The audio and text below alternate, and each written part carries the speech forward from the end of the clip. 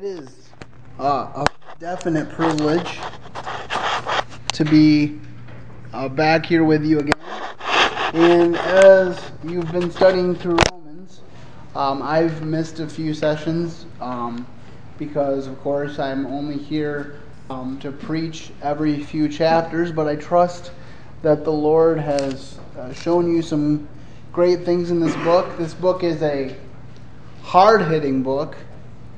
Paul, as his typical style, doesn't pull any punches, doesn't sugarcoat things, and really just lays it out like it is.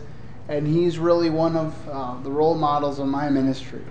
I want to be like Paul, rightly dividing the word of truth, and to be responsible to preach the truth is a high calling, which I take very seriously, and I hope that the Lord will bless this morning. Before we get into our message, let's open in a word of prayer. Heavenly Father, we thank you once again, as we have so many times before, but we should never stop thanking you for the privilege that we have to be called the sons of God. We thank you that what we are pursuing here on this planet Earth as your followers is not religion, but is rather a relationship with the Almighty Creator God through His Son, Jesus Christ. Holy Spirit, we invite you here. We ask you to bind Satan, keep him away from this meeting, that hearts would be open to what you have to teach them, and that you would bless my words and help them to be your words. In Jesus' precious name, amen. So today we are looking at Romans chapter 10. Romans chapter 10. And it's interesting because we're kind of moving through this pretty fast because we are kind of doing a chapter every week. But one of the interesting things about this is that these are letters. So if this was read as a letter, it was probably read in one sitting and all meant to go together. And so as we go through this chapter by chapter, may we keep in mind that the chapters were man-made inventions to help us better find where we are in our copy of the Scriptures, but that these letters were actually probably intended to be read as a whole. So even as we go chapter by chapter, in some ways we're going slower than the Roman believers did when they read this letter. Obviously, they read it more than once, and it became a part of the canon of Scripture, so it was important. But I think it is interesting to keep that in mind. So, starting out, we're going to read the first 7 verses here. If you're keeping notes, the name of my message is Religion or Relationship? That is the question. If you studied Shakespeare in high school, you know that one of the most popular lines from Shakespeare is Hamlet's soliloquy, where he says, "To be or not to be, that is the question." Now, but this is a much more important question: religion or relationship? And as we go through this, I hope that you will realize the difference, because there is a very important difference. The first point, if you're taking notes again, is religion is fruitless. Religion is fruitless. Now, I have a feeling that if I preach this in even some of our churches today, just hearing that point would get people up in arms, or at least perk their ears up a little bit. Because there's a lot of religion in West Michigan. There's churches on almost every street corner. I don't even know how many churches we passed on our way here. But churches, as we understand them today, are not important. Because God has a message for the church universal, which is far more important. So let's read these first 7 verses here. Religion is fruitless. Brethren, my heart's desire and prayer to God for Israel is that they might be saved. For I bear them record that they have zeal of God, but not according to knowledge. For they being ignorant of God's righteousness and going about to establish their own righteousness, have not submitted themselves unto the righteousness of God. For Christ is the end of the law of righteousness to everyone that believeth. For Moses describeth the righteousness which is in the law, that the man which doeth these things shall live by them. But the righteousness which is of faith speaketh on this wise. Say not in thine heart, who shall ascend into heaven, that is to bring Christ down from above, or who shall descend into the deep, that is to bring Christ up from the dead. Now I want to focus a little bit on these first verses. Paul is saying that he wants all of Israel to be saved. I think it's important to realize as we begin this chapter that Judaism was not wrong. God gave the law, and he expected the law to be followed. But his primary goal in giving the law was so that the people of Israel would know that they can't keep it.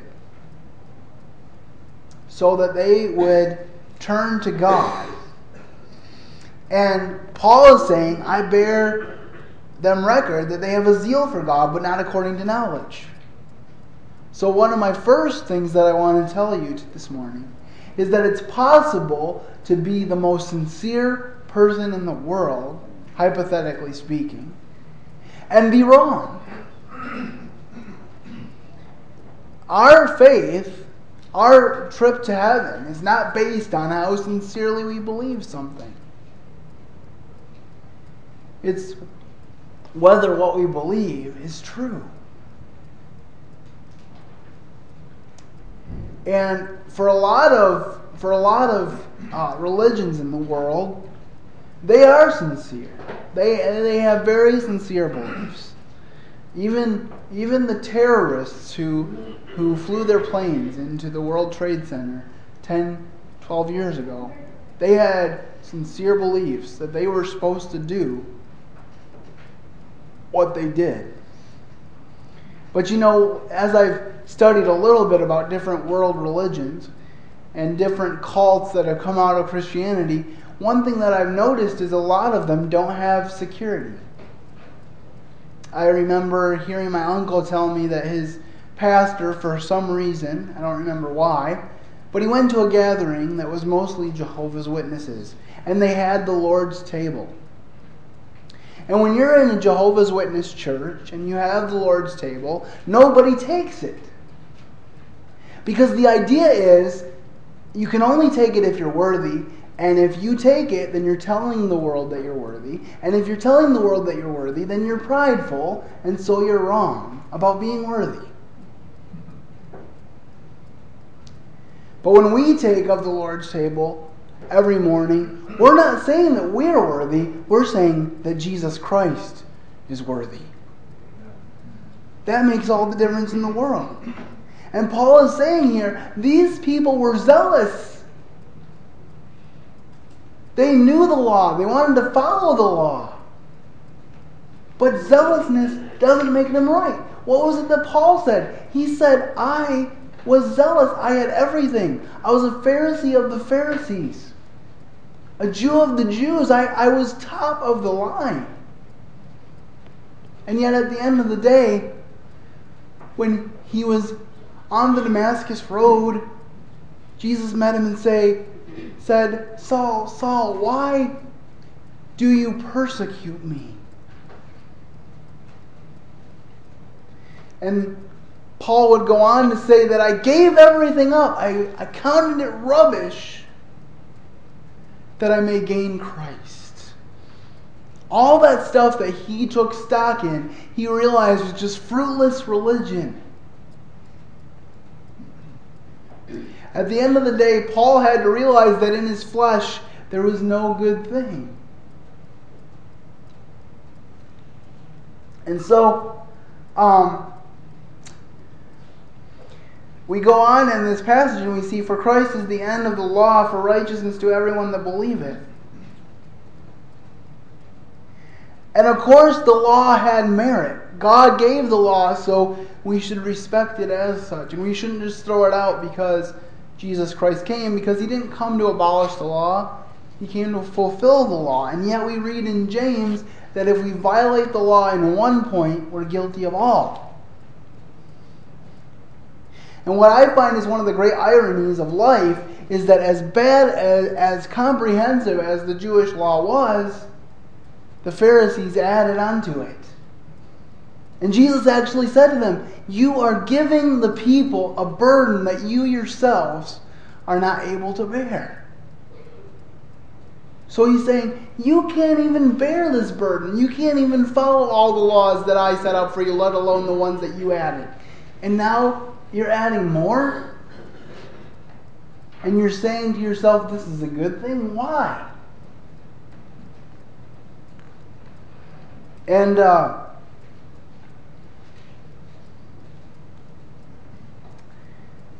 there is nothing that we could do, finishing up this point,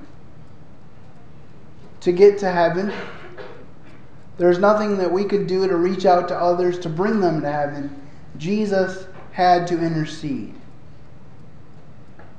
He had to fulfill all righteousness. And when he died on the cross, he said to us and to the world 3 of my favorite words. It is finished. The basic difference between Christianity and all other religions is this. Other religions say you must do. Christianity says it is done. What a wonderful privilege we have to have the end of the story.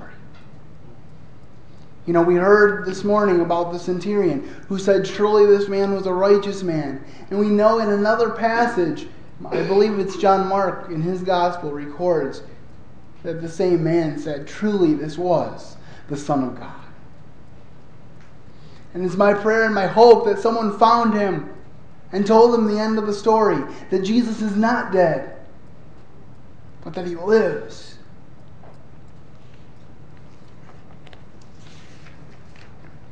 As we continue on, can we look at a cross-reference? And I wanted to make this a little shorter, but the whole passage is just so good I couldn't bring myself to do that. Let's look at 1 Corinthians 15, verses 14 to 22. 1 Corinthians 15, verses 14 to 22. Religion is fruitless, but Christ gives us life. Let's read a little bit about that in 1 Corinthians. Somebody gets that? They could stand and read it. That would be great. And if Christ be not risen, then is our preaching vain, and your faith is also vain. Yea, and we are found false witnesses of God, because we have testified of God that he raised up Christ, whom he raised not up, if so be that the dead rise not. For if the dead rise not, then is not Christ raised. And if Christ be not raised, your faith is vain. Ye are yet in your sins. Then they also which are fallen asleep in Christ are perished. If in this life only we have hope in Christ, we are of all men most miserable. But now is Christ risen from the dead, and become the first fruits of them that slept. For since by man came death, by man came also the resurrection of the dead. And as I said, it was really hard to just pick a few verses out of there, and that's why I picked that long section. But Paul is basically saying here that the strength of our faith is in the resurrection. You know, if all we had to live for was this life, then we would be, of all men, most miserable.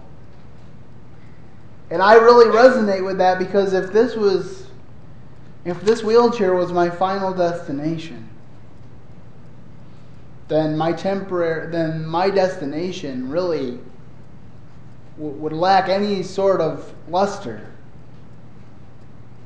As a matter of fact, when I was struggling with my faith in my teen years, that was one thing that I often said to God. You know, God, I know that my eternal destination is secure, but my temporary destination stinks. And I know that you usually don't make mistakes, but this time you made a big one.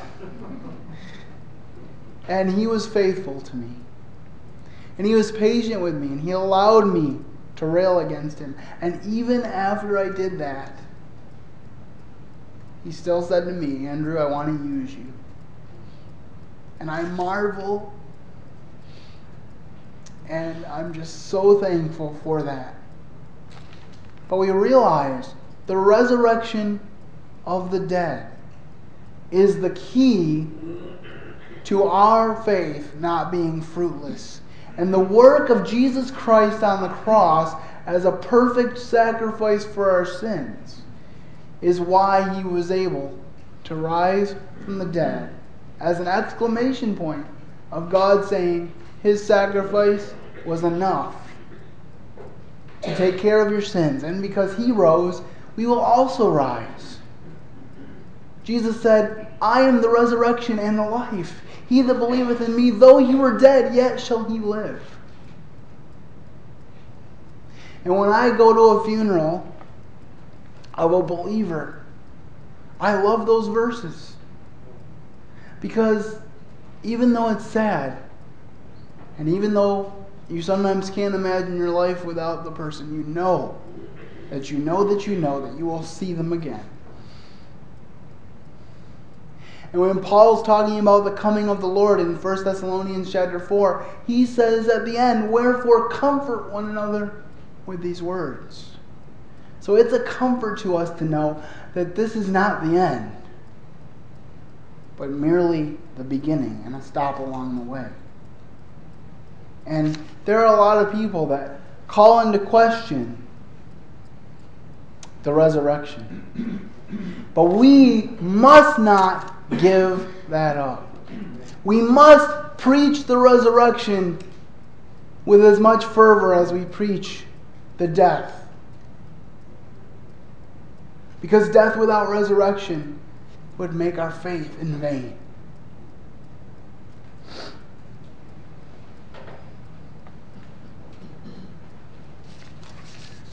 The second point that I have is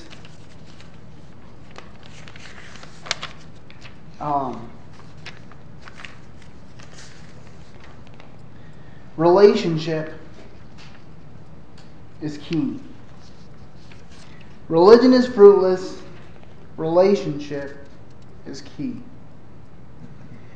And we're going to read the next 7 verses here, Romans 10, 8 to 14. And it says, but what saith it?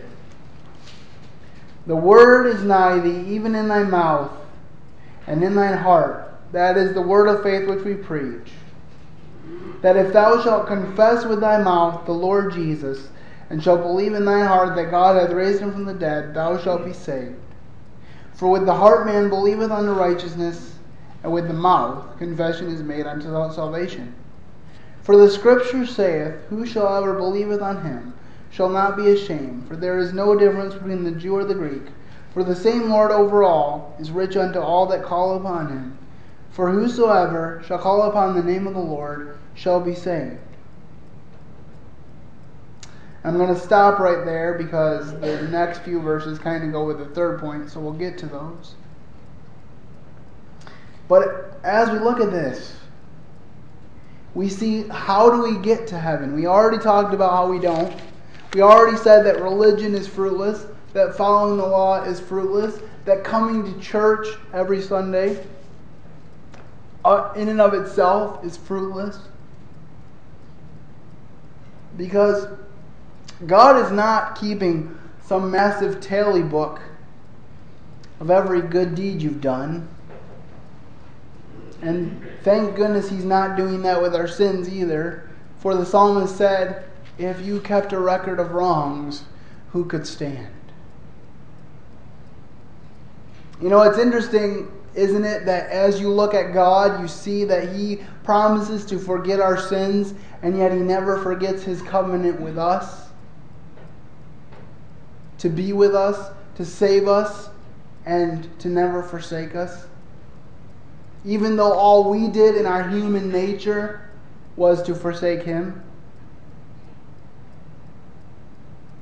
So, what do? We confess with our mouth the Lord Jesus and believe in our heart that God hath raised Him from the dead. Then we will be saved. For with the heart man believeth unto righteousness, and with the mouth confession is made unto salvation. I want to say something here that may strike a little bit of controversy, but I think it's the truth. And that is that I think that the sinner's prayer, as we understand it in modern evangelical circles, is a very dangerous thing. Because we've got a lot of people today confessing with their mouth that Jesus is Lord. And they make verbal assent, maybe even mental assent to it, but it doesn't get here to the heart. And we have even some prominent preachers talking about salvation as if it's something to be obtained from a vending machine. Easy come, easy go. When in reality, Jesus said, if you must follow me, take up your cross and deny yourself daily to follow me. So yes, the process of becoming a Christian is not that complicated. And yet it could very well be the hardest thing you have ever done, if it's real and genuine. You know, our country is becoming increasingly anti-God. There may come a day when you get thrown in jail for believing the gospel, for proclaiming the gospel.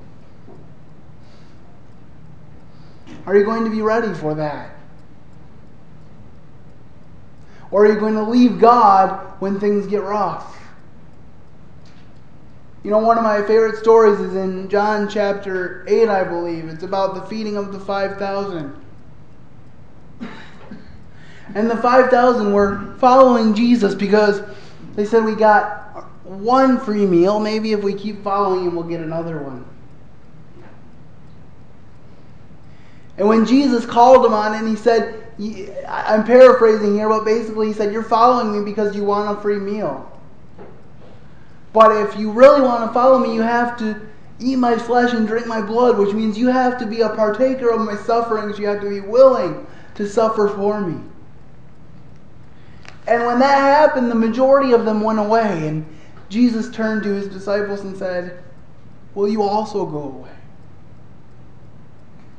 In some ways, basically giving them permission to say, yes, we're going to leave. And yet, what did Peter say? Where shall we go, for you alone have the words of eternal life? And that is the kind of follower that Jesus even today is looking for. Someone who will say, where shall I go, for you have the words of eternal life. We cannot afford today to give half stories, to give half truths, because half truths are whole lies. Yes, we must rejoice in the love and mercy of God, but we must also talk about the judgment of God. And how religion will still bring with it the judgment of God, because How will you know if you've ever done enough good works to be enough? What if the number was 1 million and you only in your life did 999,999 good works? And you missed it by one. My brothers and sisters, today I'm grateful that I know someone, that I am redeemed by one who didn't miss it by any. He was 100% righteous.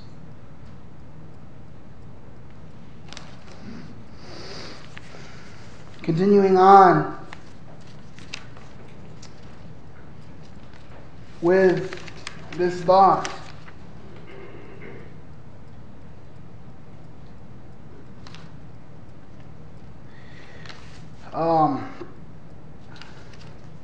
Can we look by way of cross-reference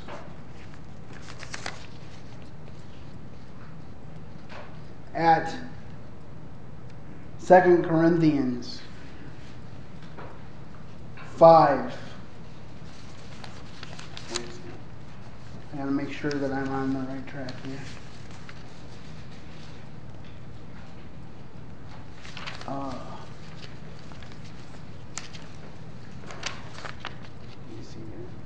Yeah, 2 Corinthians 5, 18 to 20.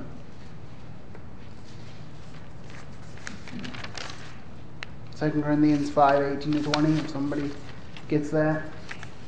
And all things, 18, and all things are of God, who hath reconciled us to himself by Jesus Christ, and given to us the ministry of reconciliation. And verse 20, now then we are ambassadors for Christ, as though God did beseech you by us. We pray you in Christ's stead, be ye reconciled to God. So, we see in this passage that it's Jesus Christ who puts us in the right standing with God.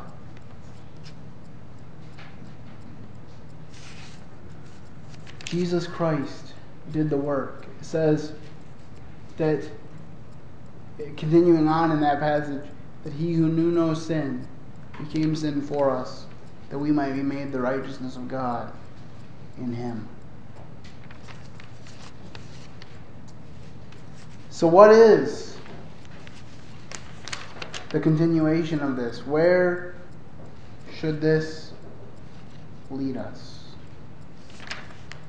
This should lead us to the fact that reaching out for others should be the result.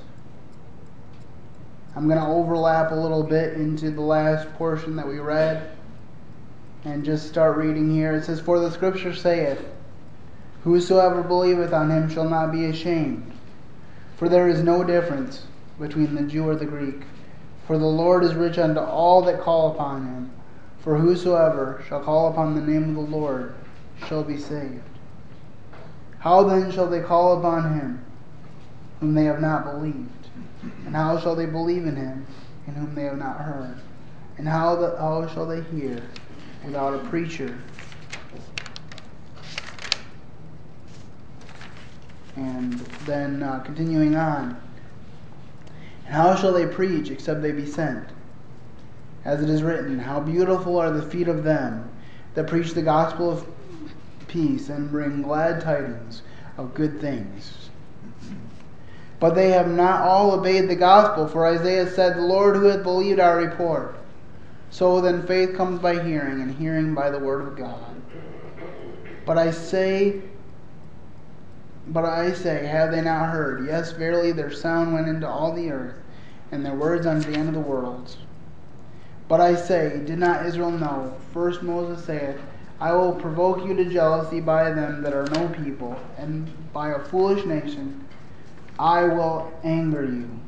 But Isaiah is very bold, and saith, I was fond of them that sought me. I was made manifest unto them that sought not after me. But to Israel, I was fond of them that sought me not. I was made manifest unto them that asked not after me. But to Israel he saith, all day long I have stretched forth my hand unto a disobedient and gainsaying people. You know, Paul starts this chapter by saying, it's my prayer that all of Israel would be saved. It boggles my mind in some ways that so many Jewish people go through their lives today. They go through the Passover and other ceremonies looking for their Redeemer, when the reality is that their Redeemer has come. And so many Jewish believers, when they trust Jesus Christ and become complete in Him, they are cast out of their homes.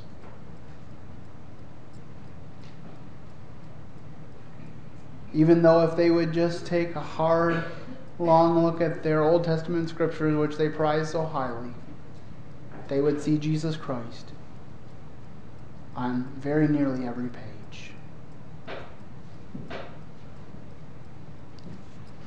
My prayer is that more and more people would come to Christ from the Jewish nation.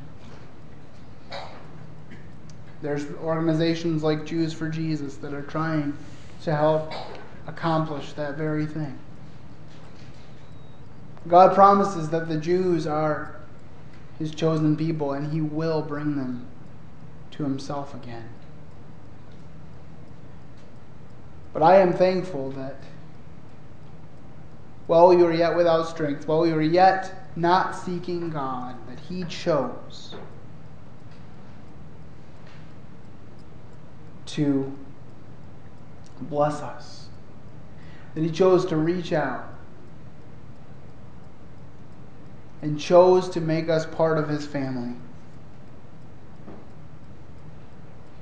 That is why I am here, and that is why I enjoy preaching wherever I get the chance, because God has done a work in me, and He can do a work in anyone. And I'm so thankful to have received this calling, and that God was patient while I resisted, and that He's been faithful after I surrendered. I can testify that Jesus does save those who call upon Him in faith. For He did that to me, and He can do that for you. As we close, I want to ask you, even as a believer, are you trusting in your own efforts? I think we all do that at times.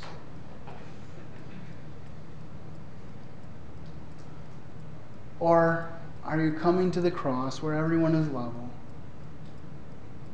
where everyone has made mistakes, but where Jesus Christ washed it all away?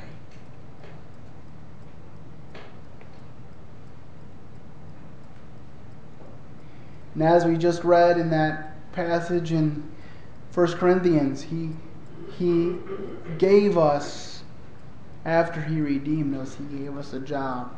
He made us ministers of reconciliation and ambassadors for Him. I don't know that we as Christians wear the title of ambassador with as much confidence and excitement as we should. I almost said pride, but that kind of seems counterintuitive.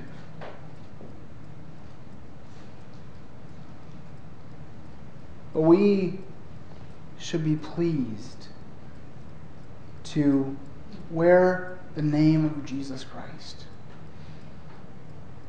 And we should be as the apostles in Acts, who, if we are persecuted, we should go back and pray not for the persecution to be taken away, but to become more bold.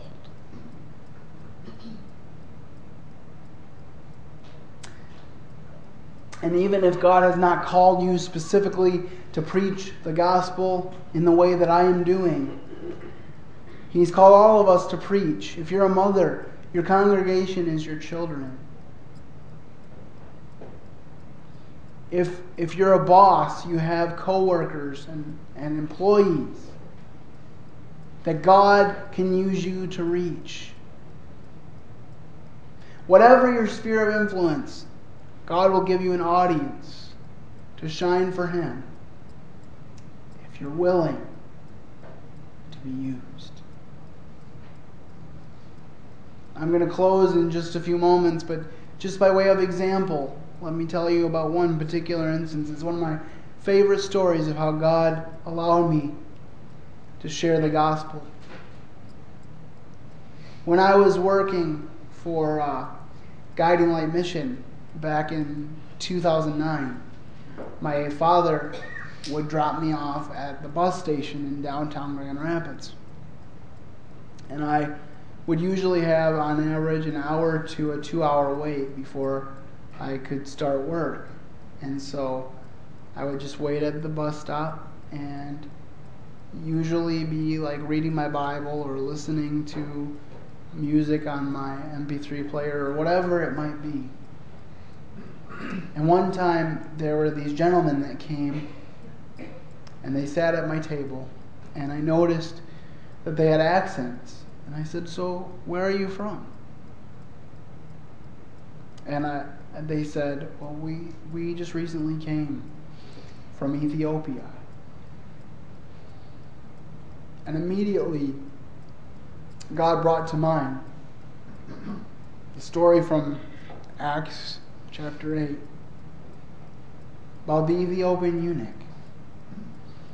And so I proceeded to share with them the story of the Ethiopian eunuch, how he was reading the Old Testament scriptures, and how he said he didn't understand them, that he needed someone to show him.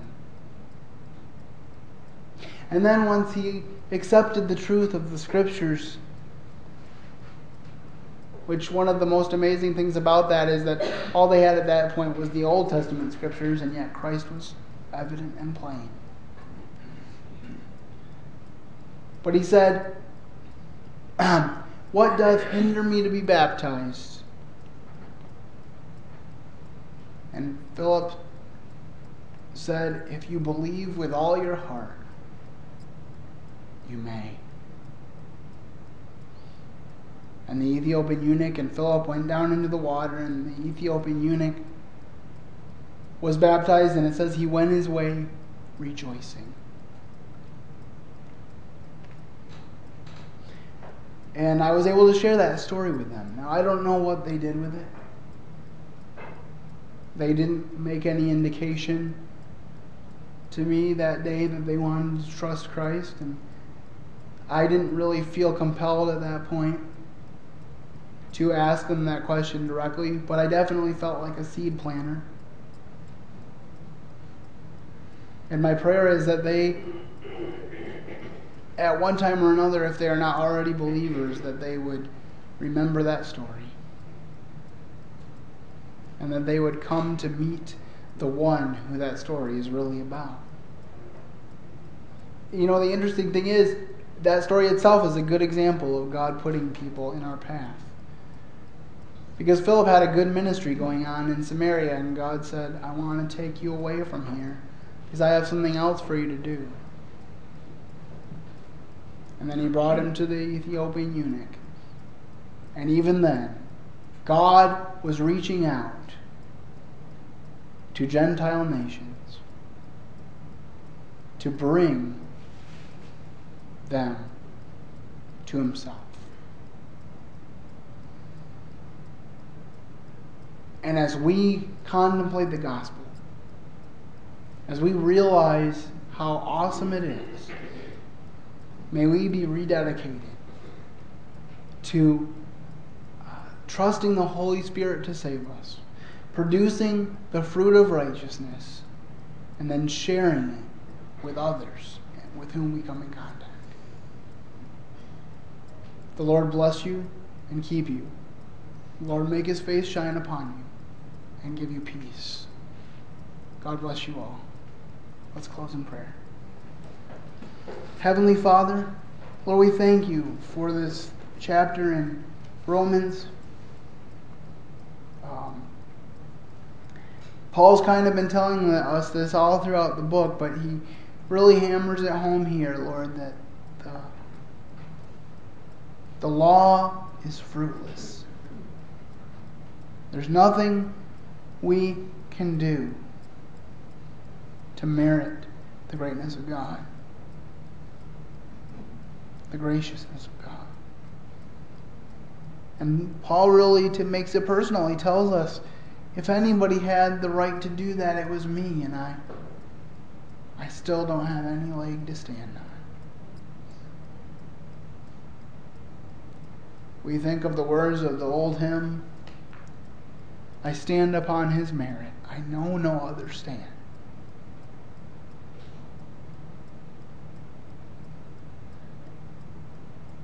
We thank you that he never changes. Yesterday, today, and forever. He's always the same.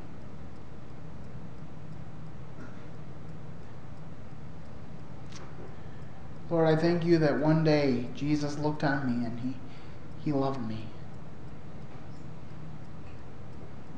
And that he accepted me. And I pray that those in this audience will realize how much he loves them. That they will accept him as well. Pray this in Jesus' name. Amen.